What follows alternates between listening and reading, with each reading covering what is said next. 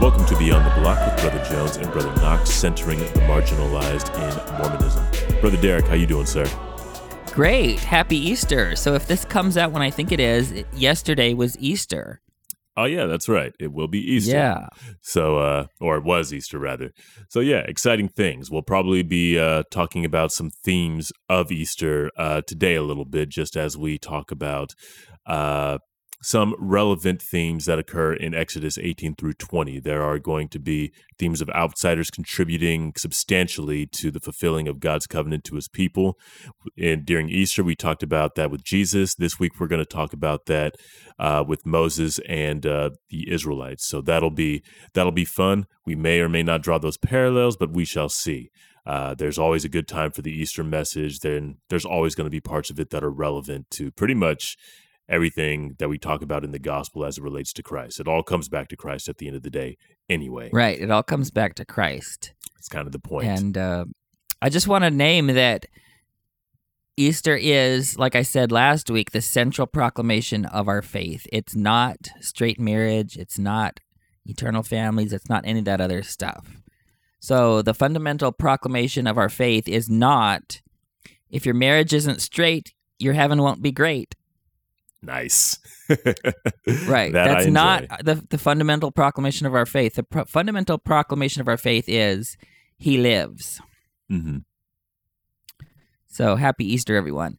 And and so all of you listeners out there, I just dumped literally 5 pages of notes onto James this morning about what I wanted to say. So I'm going to have a lot to say, and I don't have time for jokes. Literally, I just don't have time for jokes this week. Because I've got so much other stuff. I am still on guard. So before we go ahead and get into the content, I just want to remind everybody that we are a proud member of the Dialogue Podcast Network, a collective of independent, interesting podcasts who promote thoughtful, respectful, and engaging inquiry and discussion of all aspects of the LDS tradition, thought, arts, and culture. Find out more at dialoguejournal.com/podcast network. That's dialoguejournal.com/podcast network. So we're going to be in Exodus 18 through 20. It sounds like you got some prefatory words you want to put out before we dive into the content. Yeah, so we've got 3 major portions here, one in each chapter. The first one is on Jethro. Then the second one is the adoption of the covenant in Exodus 19. And then the 10 commandments, or 10 words, is the biblical phrasing of it in Exodus 20. So I want to just name that. Oh, I've got a lot to say, but let me just say this. I want to focus also on 3 areas here. And those are the concept of God's timetable, or at least what people are claiming to be is God's timetable.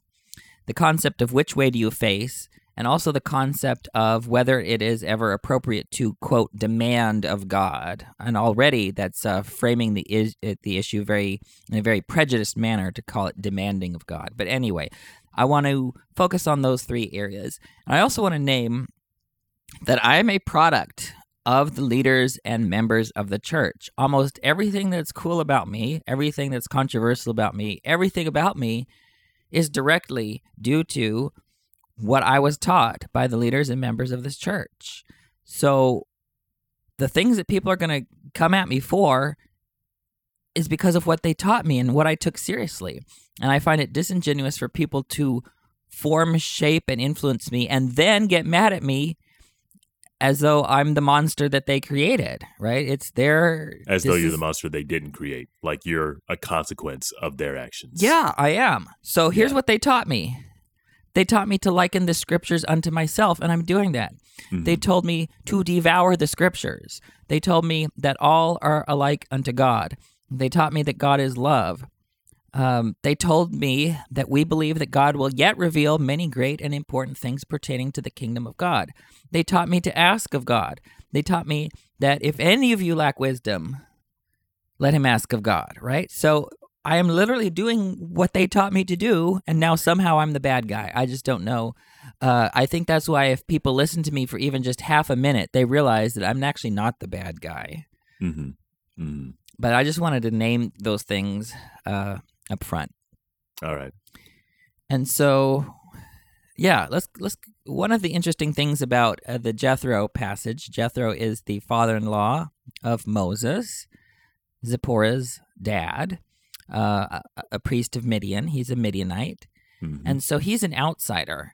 And if you look at the narrative contrast with what we had 2 weeks ago, this is the Exodus 17 text about the Amalekites. Jethro was an outsider whose contributions increased the amount of Torah that God's people had. And Amalek was an outsider who launched an unprovoked attack on God's people. And I think the narrator makes a contrast here, and this idea that there's an explicit contrast goes back to Ibn Ezra in the medieval period, a Jewish commentator. And I just want to name that as not all outsiders, when they come at you, are actually challenging you. Some are actually improving you and refining you. And here I am, a convert to the church. I'm coming here with a lot of the spirit of Jethro. And we'll see that as we get into the Jethro text. Well, let's just go ahead and just jump right into this Jethro text. So I'm going to be reading from Robert Alter's translation. And I want to name up front that St. Jerome said that the ignorance of scriptures is the ignorance of Christ. And that's why I'm going to be quoting a lot of the scriptures here, because part of my case that I'm making is that these are the scriptures that have always been there. They're the scriptures that have formed me, that they're the ones that inspire me with the passion, with the activism, with the heart for the outsider. All this stuff isn't of me, and it isn't of Satan. It's right here in the text already. The text that, you know how often the leaders of the church tell us to read the scriptures? Yeah, literally. Yeah, and I'm doing that, and I'm putting it into practice. Well, anyway. So let's go into Exodus chapter 18. So here, let me look at verses 10 through 12. So here, Jethro comes up to Moses and says, "Blessed is the Lord who has rescued you from the hand of Egypt and from the hand of Pharaoh, who rescued the people from under the hand of Egypt. Now I know that the Lord is greater than all the gods, for in this thing that they schemed against them." And Jethro, Moses' father-in-law, took a burnt offering and sacrifices for God, and Aaron came and all the elders of Israel with him to eat bread with Moses' father-in-law before God. So here, Jethro is clearly an outsider. He refers to the people of Israel in the second person, who has rescued you from the hand of Egypt. So because he's coming as an outsider, he comes to this problem from the standpoint of faith. And I haven't mentioned the problem yet, but the problem yet is that Moses has too many cases to judge, and it's taking a long time, and it's delaying justice, and it's exhausting everyone. So Jethro is coming at this problem from the outside, but he's also coming at it from the standpoint of faith. He courageously joined the people of God and then brought all of his wisdom and experience with him into God's people. Here he praises the Lord, brings an offering, and that's what I did as a convert. I am still bringing all of the wisdom and experience and valuable insights with me to the church, and that's going to improve the church. And that's actually what our leaders have always said: bring all the good that you have with them. I think Hinckley said something like that. Brigham Young said something like that. Joseph said something like that. Bring all the good you have with you. So let's look at what happens with this issue. I'm going to read verses 13 through 14. "And it happened on the next day that Moses sat to judge the people, and the people stood over Moses from the morning till the evening. And Moses' father-in-law saw all that he was doing for the people, and he said, 'What is this thing that you're doing for the people? Why are you sitting alone while all the people are poised over you from morning till evening?' So here, Jethro comes and asks a prophet of the Lord questions. Jethro holds Moses accountable, and I have that same spirit. Anyway, this is verse 16. And Moses said to his, this is 15 and 16. And Moses said to his father-in-law, 'For the people come to me to inquire of God.'"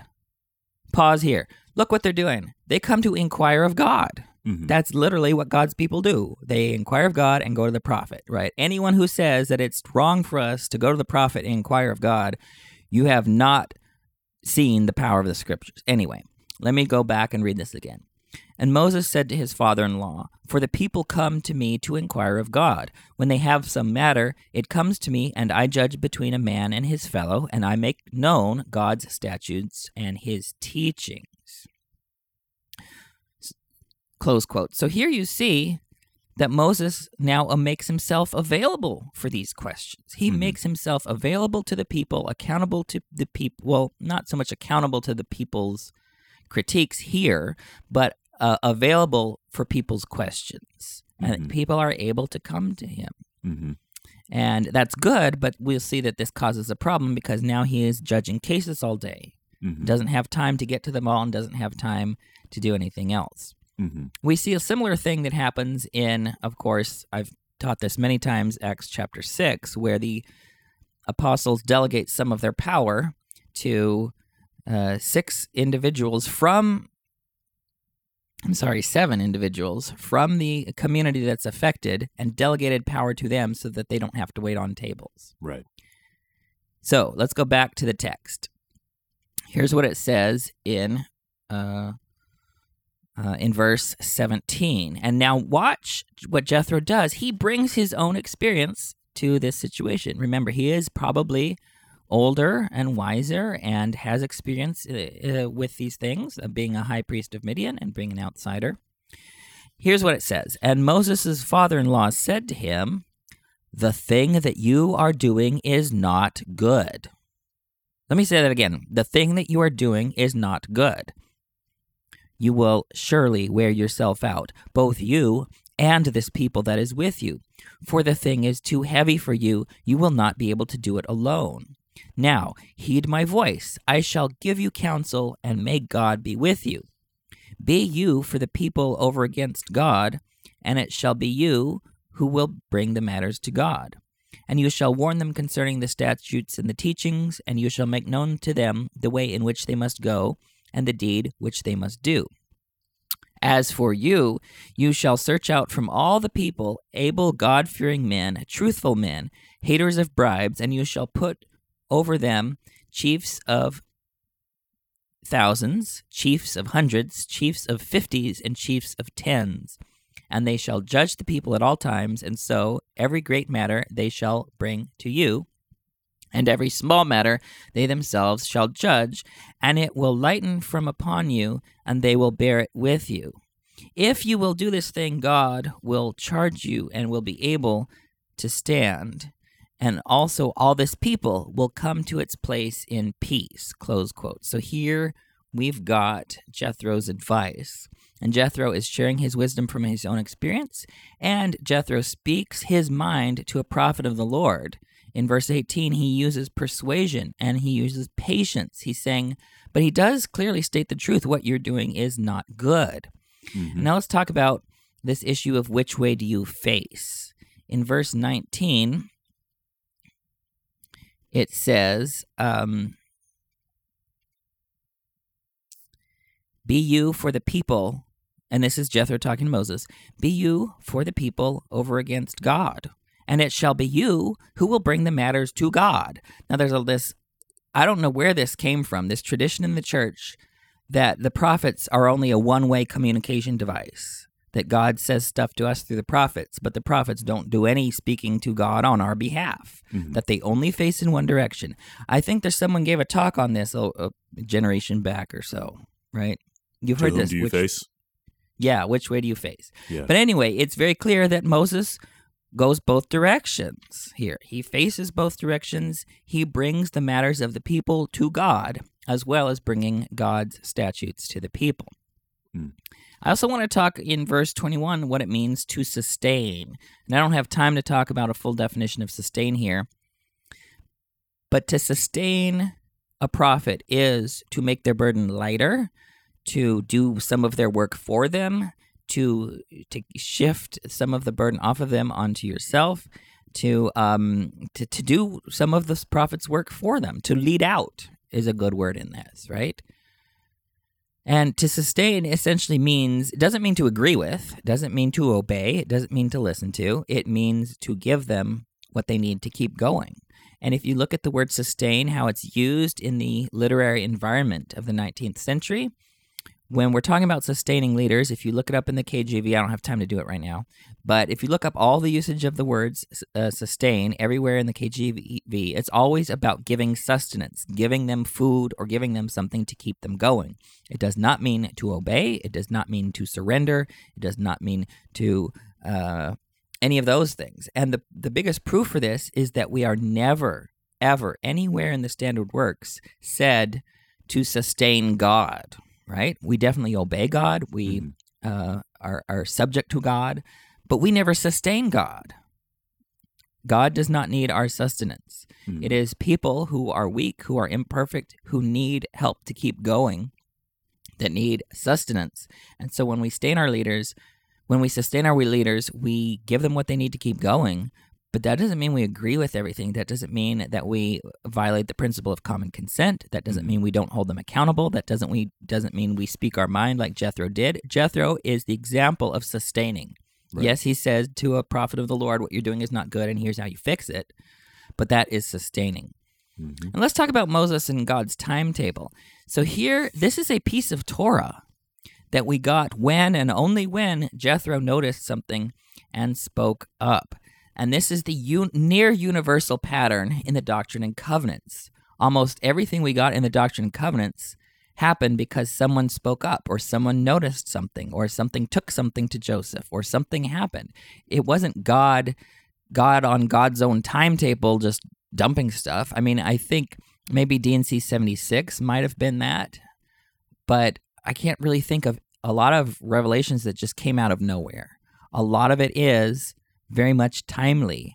And you can see this in Joseph's life, where he got backed into a corner and then cried out to God and got revelation. Like, that is the pattern that we see.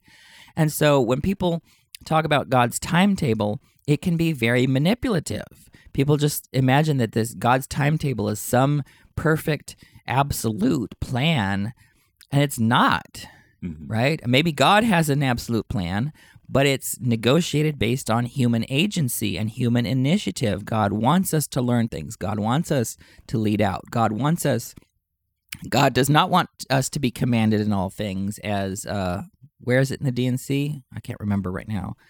But yeah.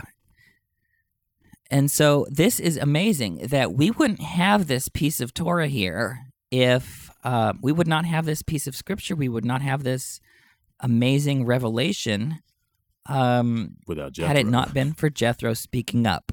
Yeah. What do you think of all this? Okay. There's like 4 things in there, and I'm not going to be able to like get to all of them, I don't think. If I do miss something, do let me know.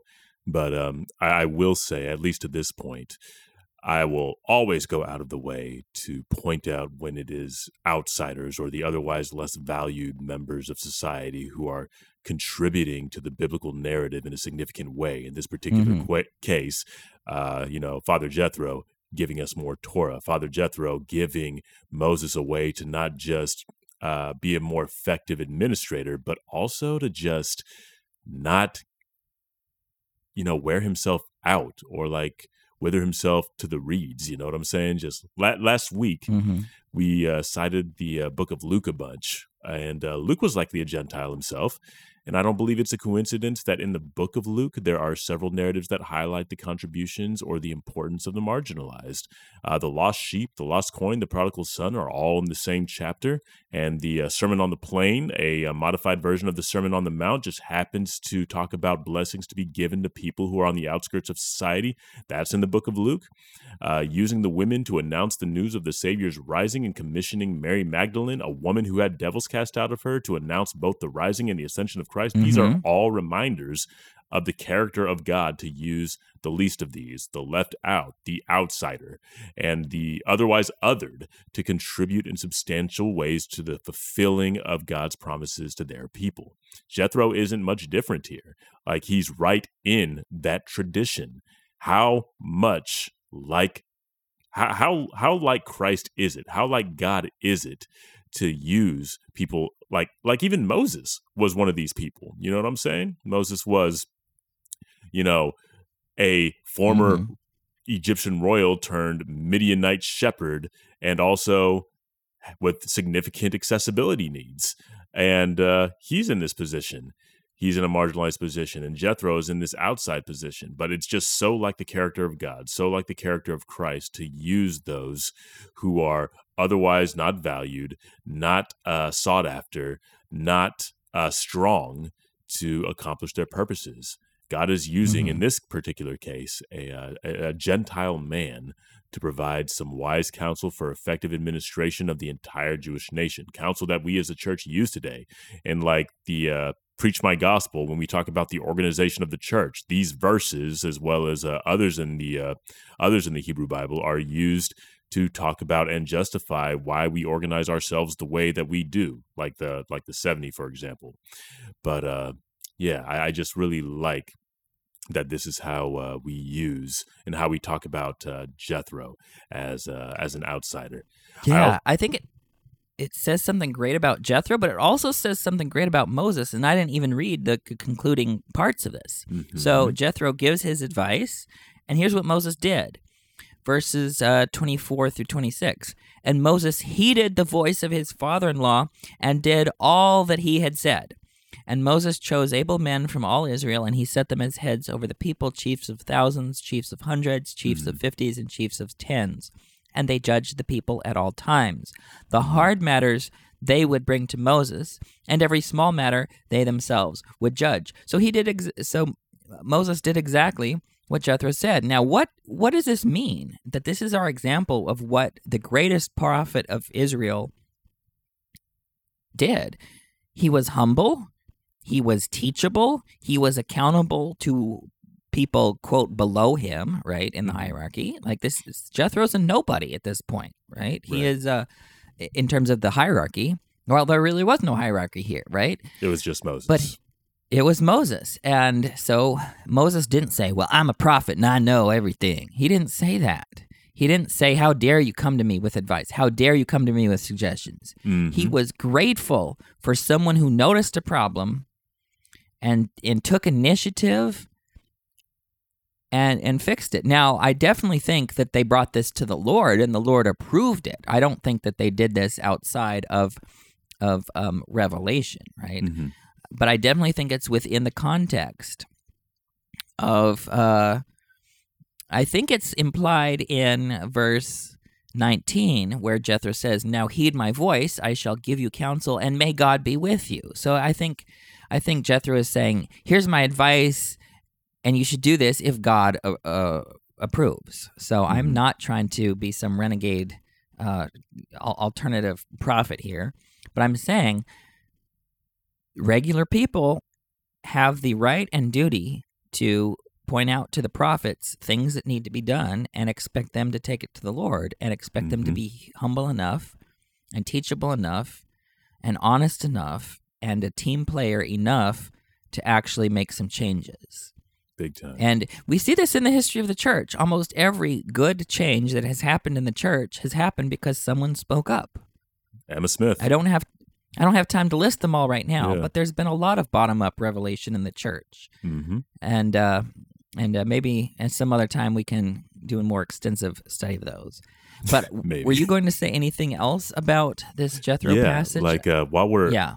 I mean, not relating to Jethro being a Gentile necessarily, but like I did want to point out what he names as a necessary thing for leadership. You briefly alluded to this, but like Jethro encouraged Moses to select men who were God-fearing, trustworthy, and who hated dishonest profit. It like strongly suggests that the priority in enlisting spiritual leadership in the first place should be identifying those who are living in a godly manner, people who are biblically focused in their dealings. And we see these qualifications mirrored in the words of Paul. Like if we go to 1 Timothy 3 or Titus chapter 1, there's these, like the qualifications of what it takes to be a leader is more on character traits than it is on anything else.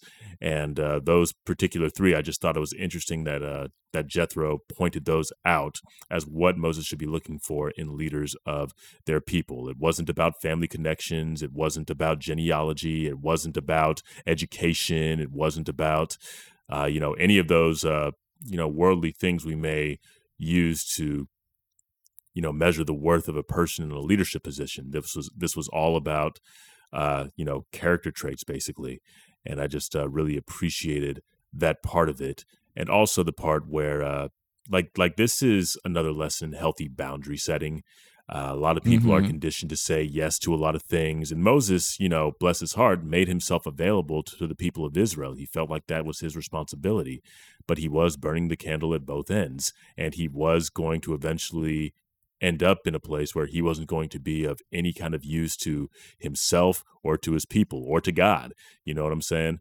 And I just am appreciative that he took this advice, not just because he took it from an outsider, but also because it put him in a position to succeed as the means through which the covenant of God would be fulfilled to the rest of the people of Israel.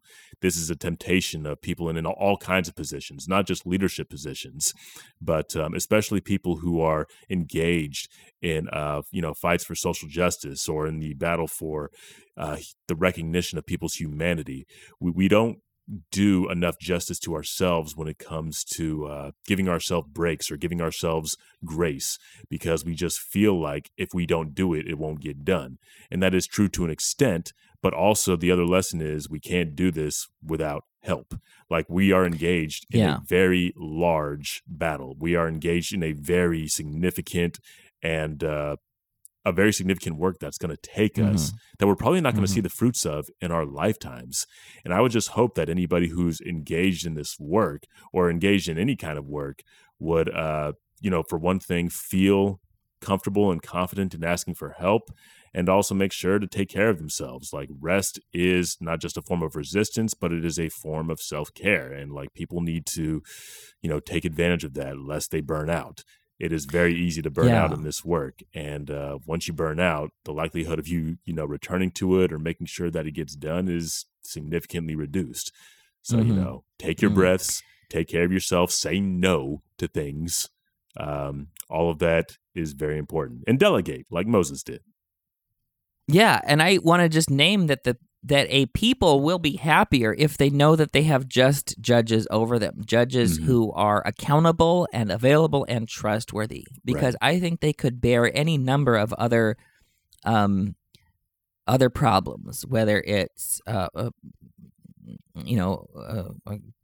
poverty or illness or any other number of things, if they don't have to deal with injustice, right? Because if they know that they'll have justice, then they can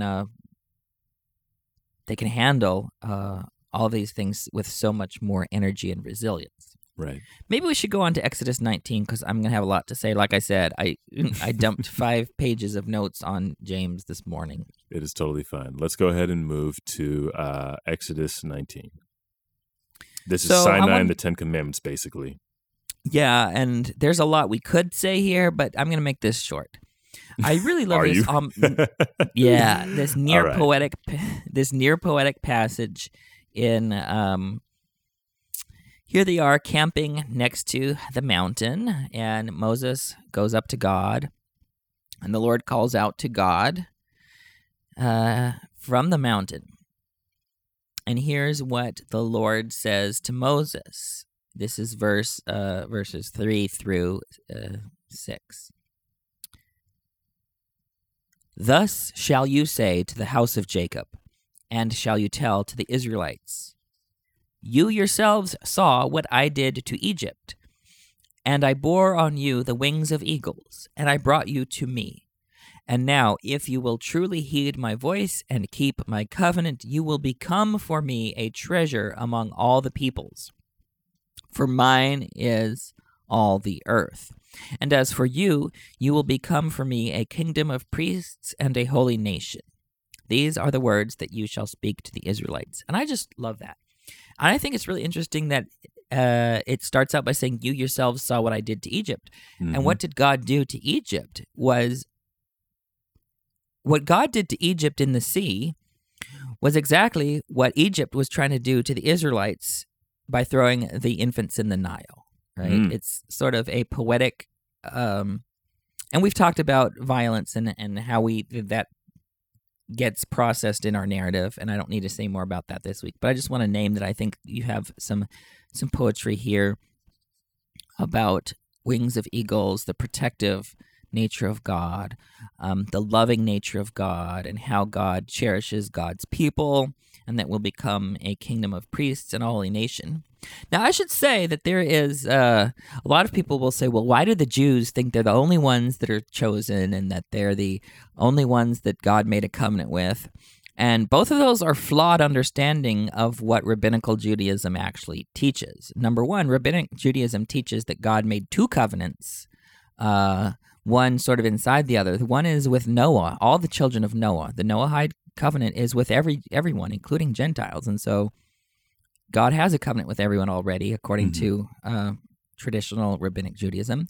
And within that, a special people are called with a special covenant, which is the Torah. And that you don't, within Rabbinic Judaism, you don't need the Torah to be right with God. If you're a Gentile and you obey the Noahide commandments, you're fine. You're great. You will have a place in the kingdom to come. Like, you do not need to convert to Judaism to be right with God. You do not need to become right. It's not like, oh, we're the only ones that are saved. And the second thing is that it's not, Rabbinic Judaism traditionally does not teach that God picked Israel because he loved them better than others or anything like that, or didn't give everyone else a chance. According to, I can't remember where the sources are right now, but it appears in several places in Rabbinic Judaism.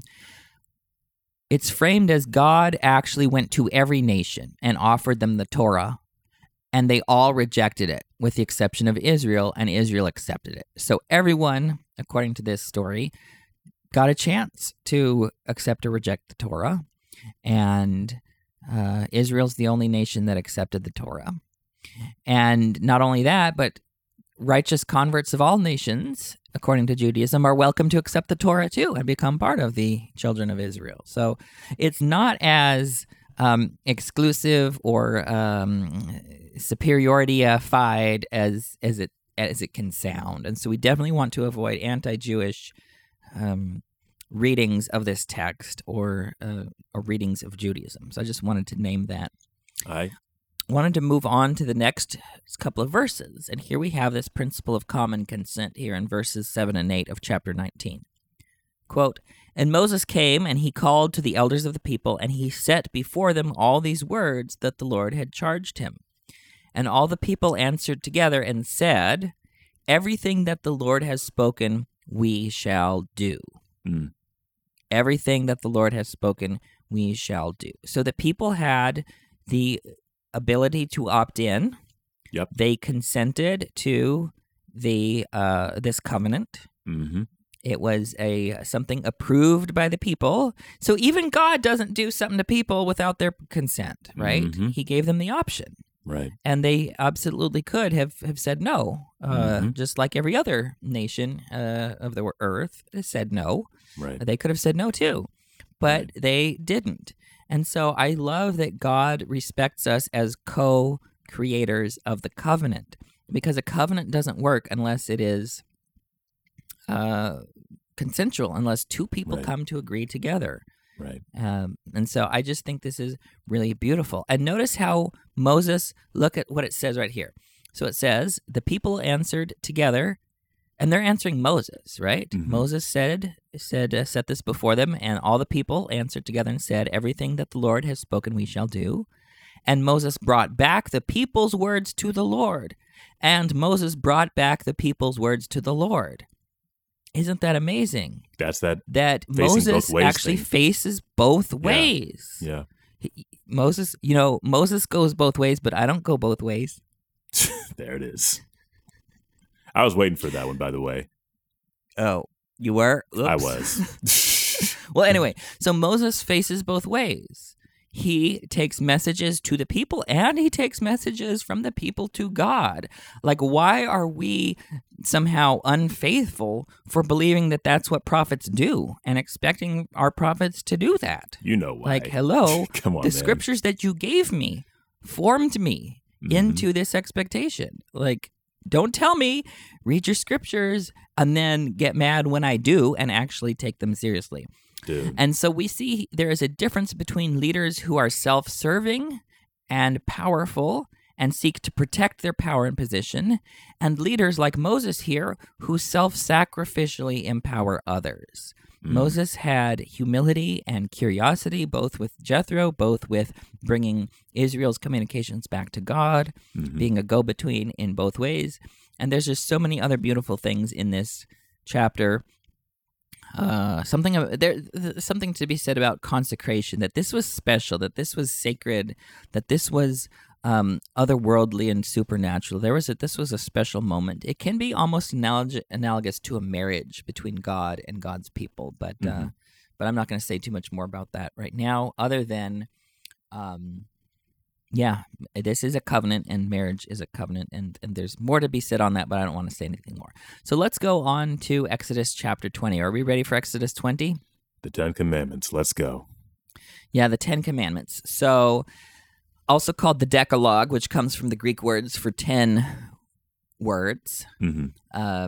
These 10 Commandments can be summarized into 2 tables or 2 tablets. And it also depends on how you number them.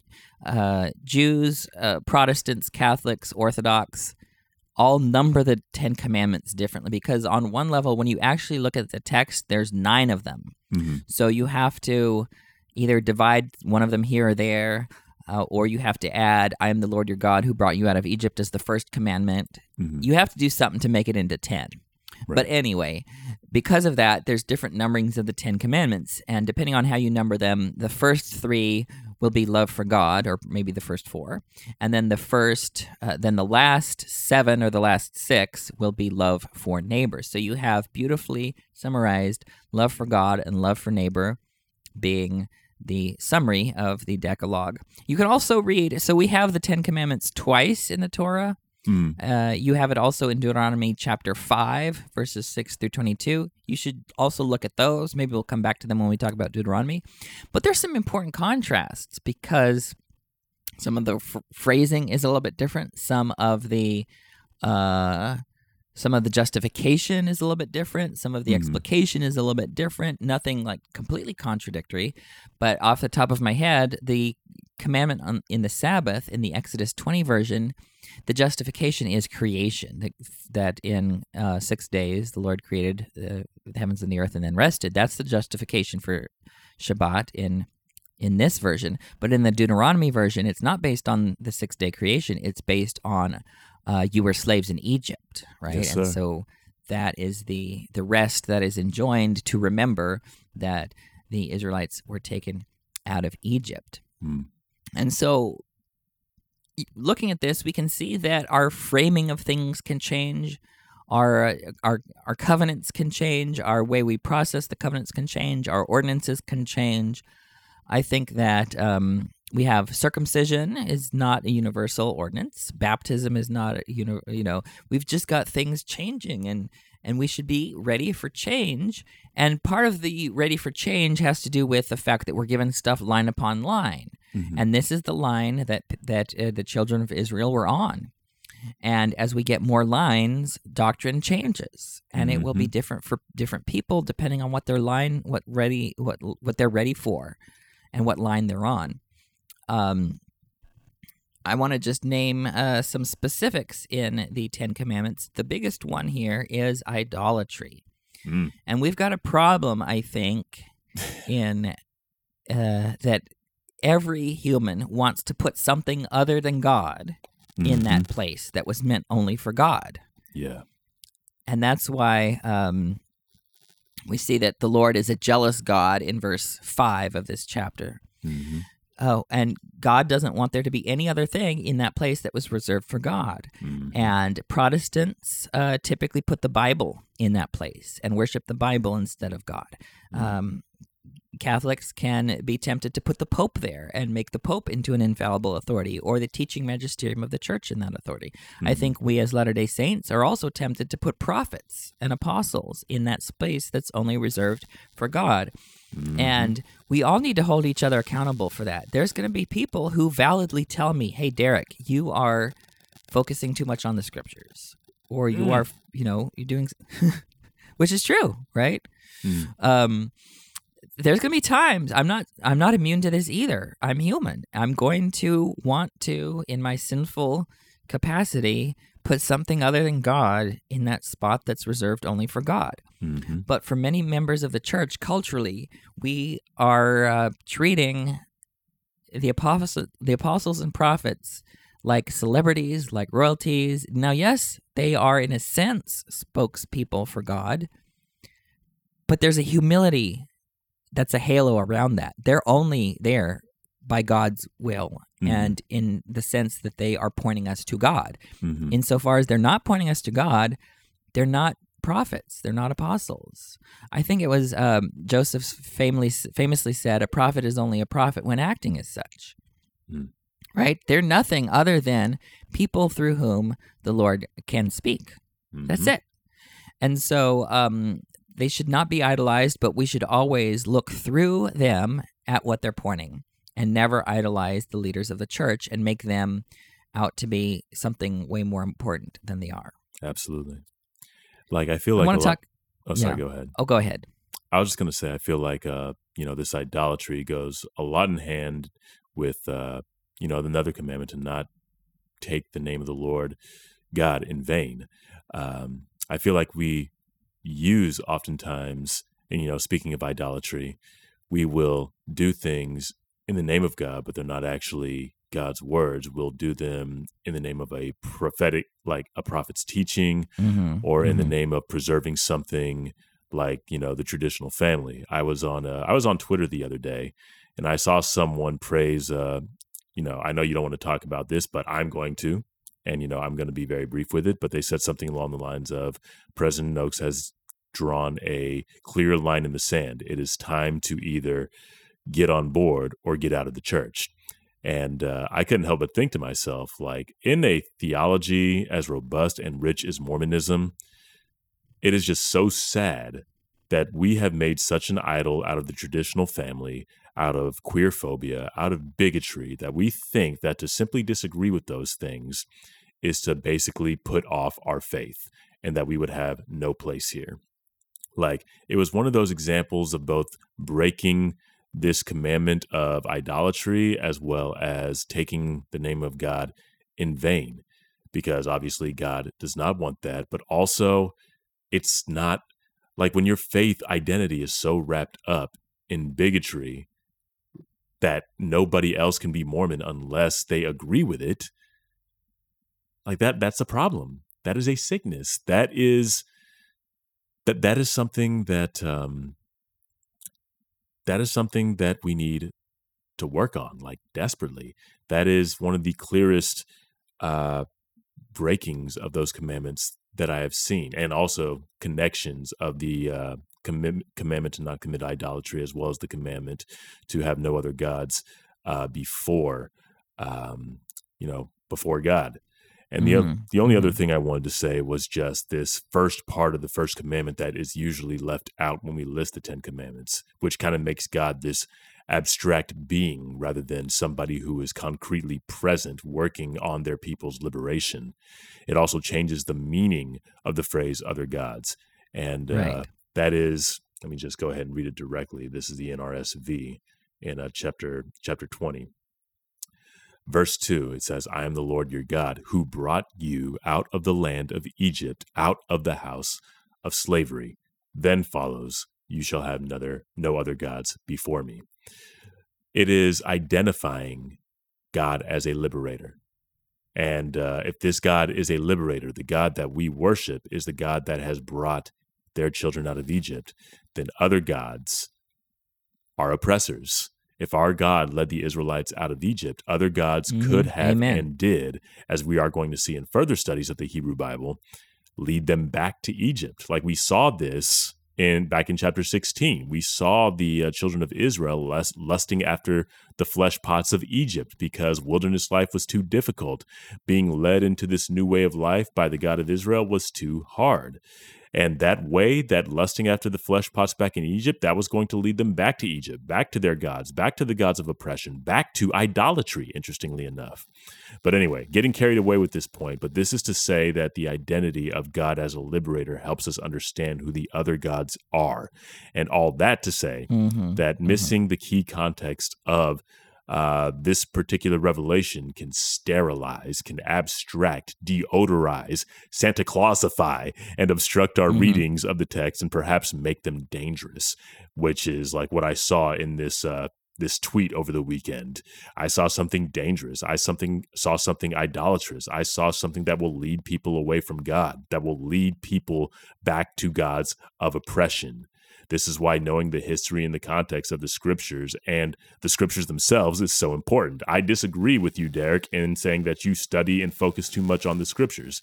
I will go ahead and say people in our church, we don't focus on the scriptures enough. We don't know the scriptures well enough. That is how we get to this point where we obfuscate God's words so badly to the point where we identify homophobia, queerphobia, bigotry as necessary parts of our faith identity.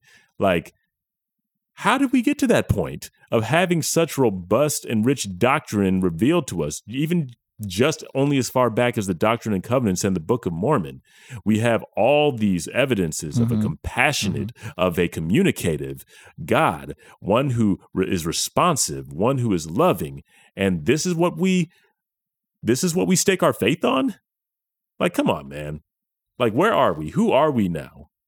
This is why knowing the history and the context and the scriptures themselves is so important. If we miss that context, if we miss those lessons, we run the risk of reading any revelation improperly, or at the very least without the amount of specificity that, they require in our modern day and age. We don't have the ability to liken the scriptures to ourselves properly without that context, without that knowledge. So, God of liberation. That is one important thing I wanted to make sure was highlighted as we read these 10 commandments. God is telling us who they are, and we have to remember that and hold that in distinction to any other gods that might lead us to a God of oppression, one that will tell us that we have to basically keep others out in order to be, who we are as Mormons. And if it's saying that we got to keep queer people out, if it's saying we got to keep black people out, if it's saying that we got to keep people with identities that they cannot change out, like, those are gods of oppression. I agree. And I think it makes so much sense as you put it that way, that you have to look at this as a two-way pact between a God and a people. And we have to know, you have to know the who, you have to understand the who in order to understand the what. Correct. And the who is the God that brought Israel out of Egypt, and the what is what God is asking them to do. And it only makes sense within that context. Now, I just want to name, for completeness' sake, that even these things are filtered according to the language of the people, right? One of the great tragedies is that these 10 commandments in two separate places permit enslavement. And I just want to name that. I don't agree with that, and I don't agree with people who interpret that to justify enslavement. But even in the commandment about keeping the Sabbath, it says that your slaves must also rest on that day. And you're all in the commandment not to covet, you are also not supposed to covet your neighbor's slaves, which presupposes enslavement. And I just want to name that. I mean, I don't know if that's a weird thing to do, but I just want to name that every text we get is filtered through the language of the people of the time and the place. And then we have to wrestle with this. And I love this value of wrestling with the scriptures and not just sanitizing them and deodorizing them and fixing them and just pretending it's not there, but say, hey, you know what, there's stuff here that we've got to wrestle with. And there's going to be stuff in General Conference that we have to wrestle with. There's going to be stuff that I say that listeners will rightly have to wrestle with, right? I'm not above all that either. So I just wanted to name that. But I do wanted to say something about the Sabbath really quickly. I don't think that we get much of a chance to talk about environmental justice and climate justice. It's not something that we talk about every week. It's something that's connected to all of our justice movements. But I think within the commandment to keep the Sabbath, where you're supposed to rest from domination over the environment and domination over one another and economic domination. If you look at the 39 prohibited categories of work in Judaism, almost all of them in some way have to do with domination over the environment. Agriculture, building, working, all these other things, building a fire. Like, there's just so many things that we were asked to do, well, not we, but within Judaism, that Torah observant Jews are asked to do, that ends up being a way of dominating the environment and making it more habitable for humans. And I think we can't cease from those completely until the next world, the world to come. But every 7 days, there is a chance to rest from that type of domination over the environment. And I just think that is a very precious and beautiful gift that we have. And here's what I want to say. If people want to rank and prioritize, people might say, well, Derek, you're working on gay justice first, and then maybe you'll get to climate justice. But here's what I want to say, is there's a sense in which climate justice is urgent and foundational to every other justice. Because let me put it this way. Let me just break it down and say it real plainly.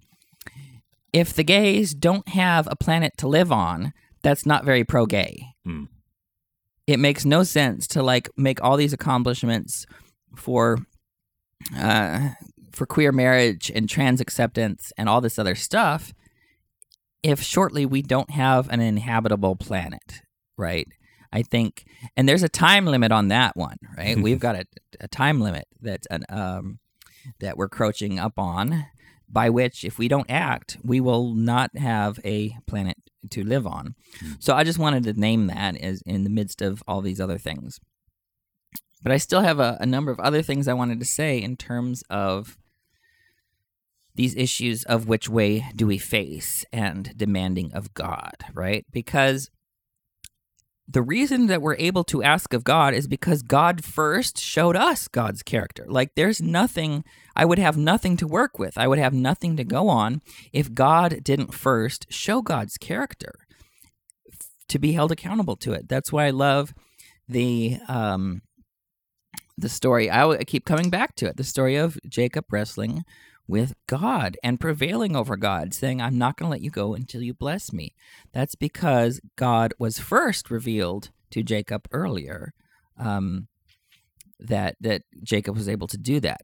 So I just want to name this. So there's this idea of which way do you face, and whether we should ask the leaders to ask of God, and whether that is violating God's timetable to ask the leaders to face God and demand of God and alter the timetable. Well, here's what it says. In terms of which way do you face, here's what 1 John 2, verses 1 through 2 says, and I'll be quoting from the New English Translation. But if anyone does sin, we have an advocate with the Father, Jesus Christ, the righteous one, and he himself is the atoning sacrifice for our sins, and not only for our sins, but also for the whole world. So which way does Jesus face? Jesus faces the Father. Jesus stands with us as an advocate facing the Father. Like, how dare people tell me that the prophets and apostles only face one way, and it's to us and not with us to God, bringing our requests to God. It's just inconceivable that anyone with an exhaustive and encyclopedic knowledge of scriptures will be able to ignore the multiple times, in many ways, where we are told to ask of God and to expect our leaders to ask of God. This is why I want to go back to St. Jerome, who said the ignorance of scriptures is the ignorance of Christ. And I'm not saying that members and leaders of the church are ignorant of the scriptures completely, but what they have is a partial knowledge. They hit on just a few proof texts here for some of their points and ignore the vast body of evidence on the other side that gives a contrast or a parallel or an amendment or some other angle to it. Like, let's look at John chapter 16, verses 12 and 13. Jesus says to his disciples, this is in the farewell discourse right before he's about to die. He says, I have many more things to say to you, but you cannot bear them now. But when he, the Spirit of truth, comes, he will guide you into all truth. Look at what it says. We're talking about timetable.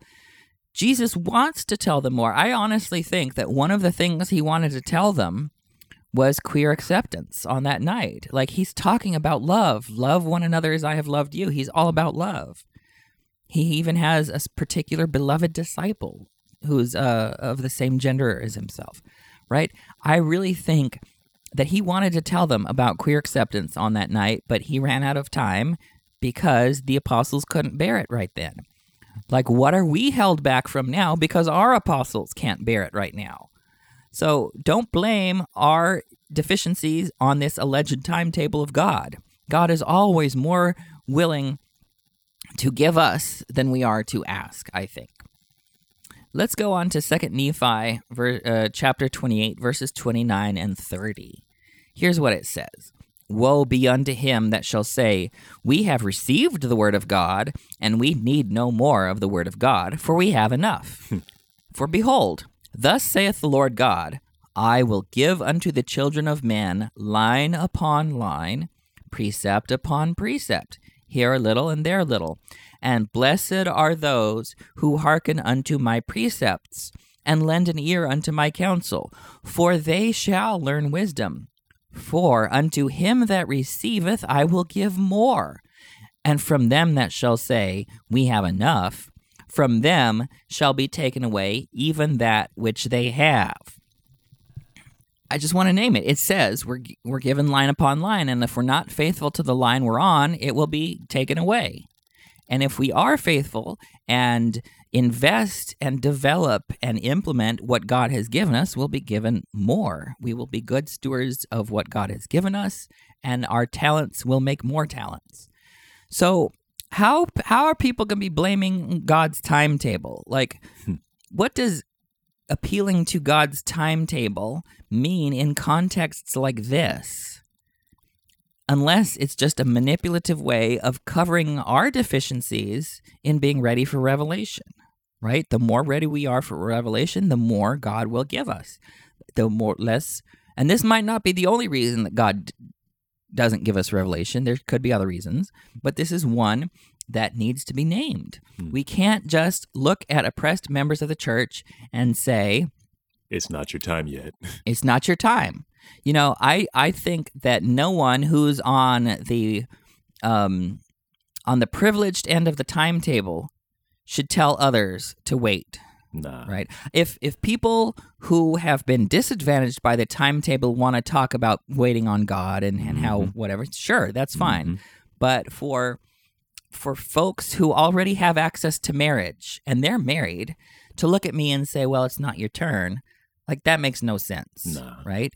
How dare you talk about the timetable when it's not working against you? Right. That's hypocritical. Yeah.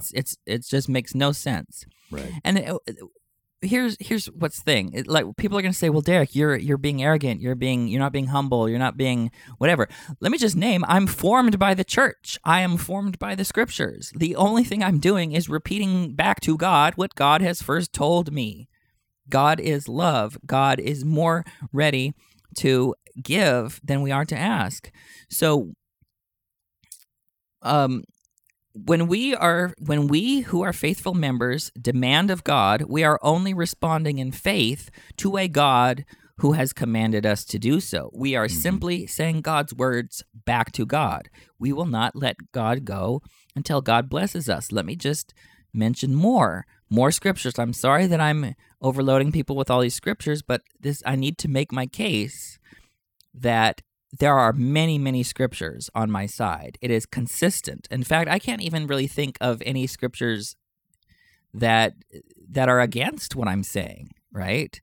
That I just, wow. That haven't been misappropriated. Because, people I'm stay. sure you can. I'm sure you can twist scriptures, but in context, like, I really think that there's a great harmony about God's character behind all this. So let's look at this. Ask, and it will be given to you. This is what Jesus says in one of the core texts of Christianity. It's in the Sermon on the Mount in Matthew and also in 3rd Nephi. Matthew 7, verses 7 through 11 is what I'm quoting. Ask, and it will be given to you. Seek, and you will find. Knock, and the door will be opened for you. Let me just add, this isn't what it says, but I would say demand and you'll get it. That's consistent with the tone of this passage. Let's go back to Jesus. For everyone who asks receives, and the one who seeks finds, and to the one who knocks, there's my name, knocks, and to the one who knocks, the door will be open. Yeah. Is there anyone among you who, if his son asks for bread, will give him a stone? Or if he asks for a fish, will give him a snake? If you then, though you are evil, know how to give good gifts to your children, how much more will your Father in heaven give good gifts to those who ask him? So how are you telling me I'm arrogant for demanding of God when I'm asking, I'm seeking, I'm knocking, and the Father has in heaven is accountable to this promise? How much more will your Father in heaven give good gifts to those who ask him? Let me just go on now to our Luke. We've been loving Luke for a while, but we're gonna get some more. And this is so important. I need to read it word for word. Luke 18, 1 through 8. And this is literally Jesus. You know, most parables in the New Testament, Jesus doesn't tell us the purpose of them. He just kind of says it and we have to figure it out. He explicitly tells them that this is a parable about how you're supposed to pray. We should take that gift. Like, we rarely get what the parable is for. But here it says, quote, "Then Jesus told them a parable to show them that they should always pray and not lose heart. He said, in a certain city there was a judge who neither feared God nor respected people. There was also a widow in that city who kept coming to him and saying, 'Give me justice against my adversary.' For a while he refused, but later on he said to himself, 'Though I neither fear God nor have regard for people, yet because this widow keeps on bothering me, I will give her justice, or in the end she will wear me out by her unending pleas.' And the Lord said, 'Listen to what the unrighteous judge says. Won't God give justice to his chosen ones who cry out to him day and night? Will he delay long to help them? I tell you, he will give them justice speedily. Nevertheless, when the Son of Man comes, will he find faith on earth?'" Close quote. Ooh, this is so beautiful. I should memorize this. I should really memorize this. And if someone says something to me, they're going to get all 8 verses right here. Because we've got this unjust judge, and then we've got a marginalized individual, doubly marginalized economically. In her marital status, she's a widow and she's a woman, right? And so she is asking for justice from this worldly judge. And she keeps on bothering him. And that is how we're supposed to pray. That's literally, like, I can't even figure out how you don't make that interpretation. This is literally how we're supposed to pray. Not that God is an unjust judge, but that if even an unjust judge will do the right thing because we bother him enough, how much more will God do the right thing because we bother him, because we bother God enough? Right. And so I am not, like I said, I am not arrogant for doing in faith what Christ literally commanded me to do, right? I don't think that demanding of God is at all a problem here, and that's what we're supposed to do if we believe. And let's look at James 4, verse 2. It says, it literally says, "You do not have because you do not ask." Okay, I just want to name that. You know, the missionaries taught me Moroni's promise. Mm-hmm. Moroni's promise says, ask of God, demand of God. There's a promise, which means that we can hold God accountable to that promise, which means we can demand of God based on what God first has told us through that promise. Was it arrogant when I asked of God then? of course, we all know James 1, verse 5, if any of you lack wisdom. Now, I just want to name that this any of you is emphatic in Greek. You didn't have to say that. You could have just said, if you lack wisdom. But it says, if any of you lack wisdom. Here you have an emphasis here. If any of you lack wisdom, let him ask of God, that giveth to all men liberally, and upbraideth not, and it shall be given him. Okay, this fancy language is basically says, if you ask of God, God won't chastise you for asking. And you'll get the wisdom that you are asking for. So by framing it as, quote, demanding of God, as some people could be tempted to do, hypothetically, we are already prejudicing the conversation away from compassion and understanding and trying to close down the conversation. And I just want to name, let's talk about the timetable situation again. Like, okay. Just don't ask of God. God's got it. God's got this timetable. Mm-hmm. Let's talk about that. I want to read from Official Declaration 2, because I think a lot of folks in the church, especially white folks, have not adequately absorbed every phrase of this. Here's what it says.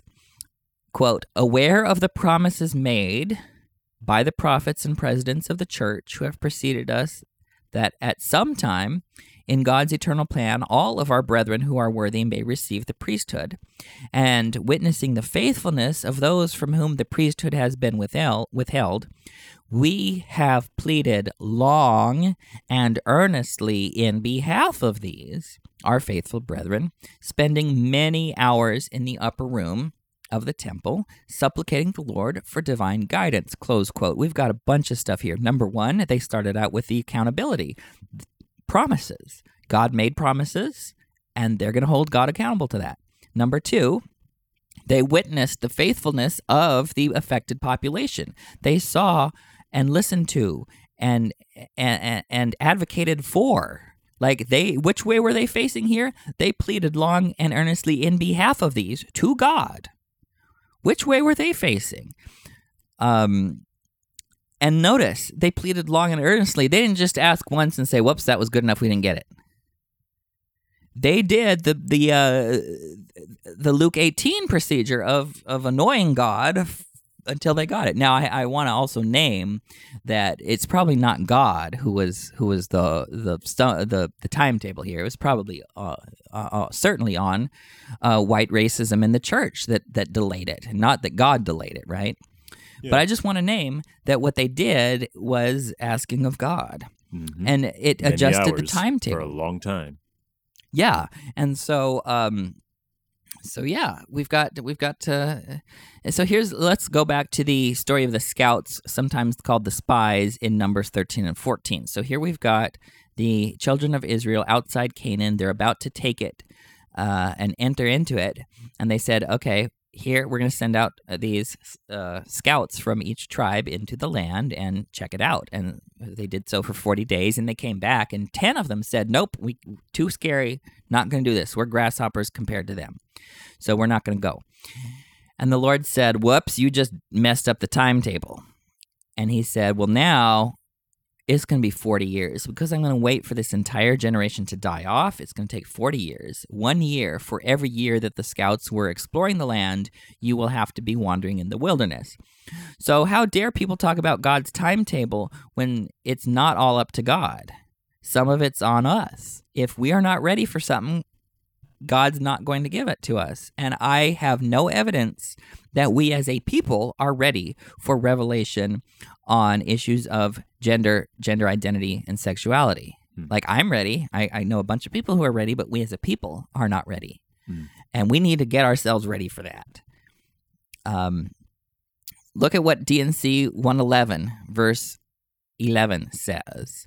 Therefore, be ye as wise as serpents and yet without sin, and I will order all things for your good, as fast as ye are able to receive them. Amen. Notice that last clause there. As fast as ye are able to receive them. God's more than willing to give us stuff. It's just an ignorance of scriptures that doesn't allow us to have the knowledge of the promises to even hold God accountable. It's ignorance of scriptures that doesn't allow us to hold our leaders accountable. It is ignorance of scriptures that only lets us selectively pick parts of the scriptures and that's what Satan did. Did I say this already? That in Matthew 4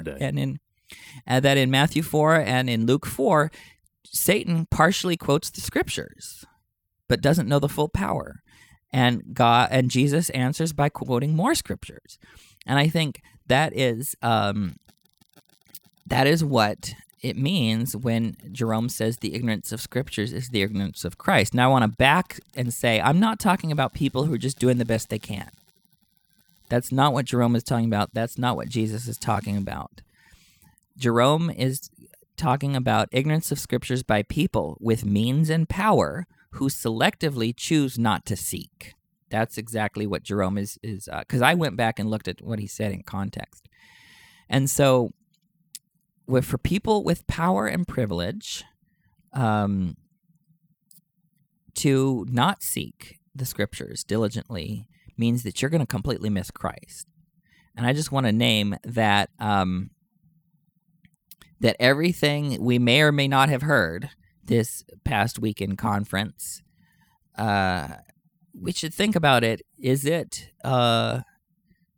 based on a partial assessment of the witness of Scripture? Like, the full witness of Scripture does say that we need to demand of God, that we need to ask of God, that we need to ask of God, seek of God, knock of God, all these other things. Like, where does it say don't ask? Like, where's this don't ask, don't tell coming from? It's not in the Scriptures. Right. Like, we need to look at all the data.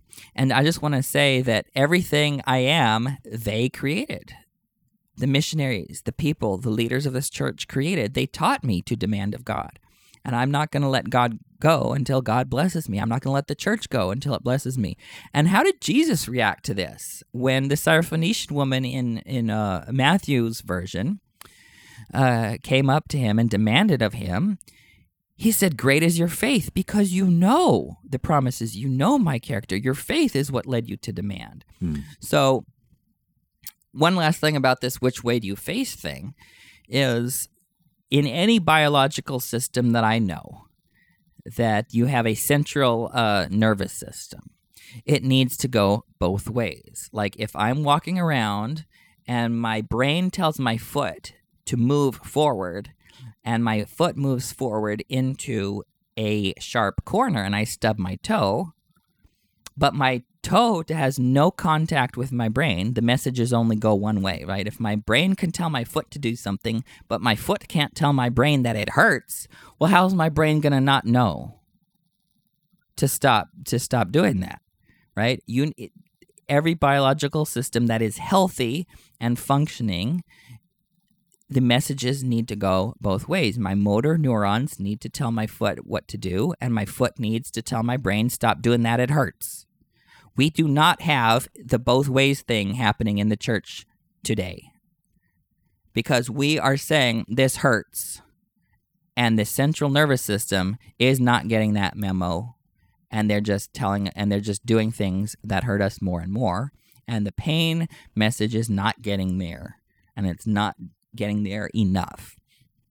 So, which way do you face? A prophet of the Lord, a true prophet of the Lord, I guarantee you, in the name of Christ, absolutely has to face both ways, absolutely has to listen to us people, and absolutely has to go and take this to God, and sometimes they may need to demand of God.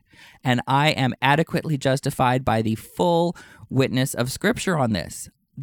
I don't see any other way around this on this issue. I have studied these scriptures for years and years and years.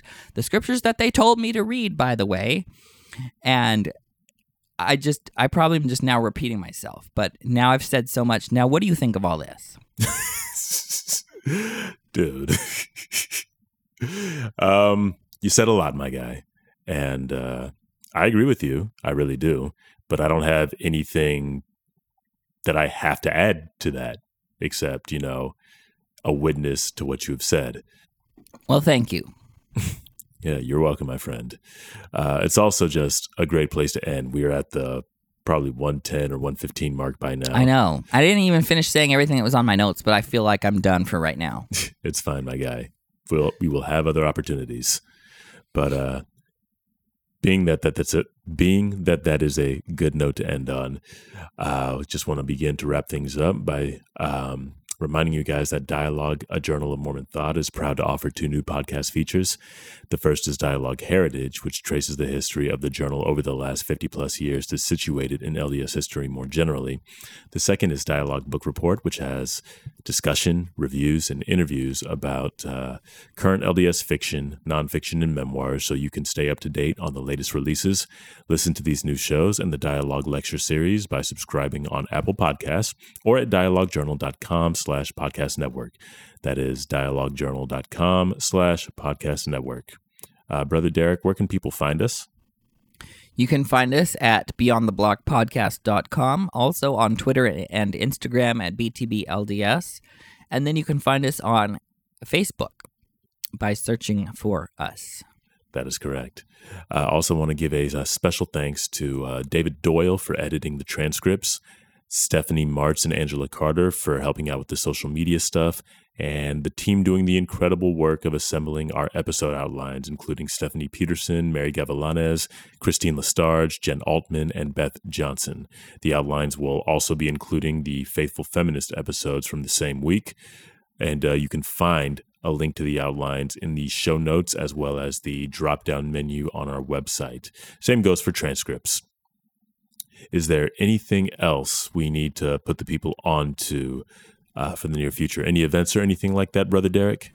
Nope, I don't think so. Very good. Then thank you for tuning in this week. Till we meet again next week.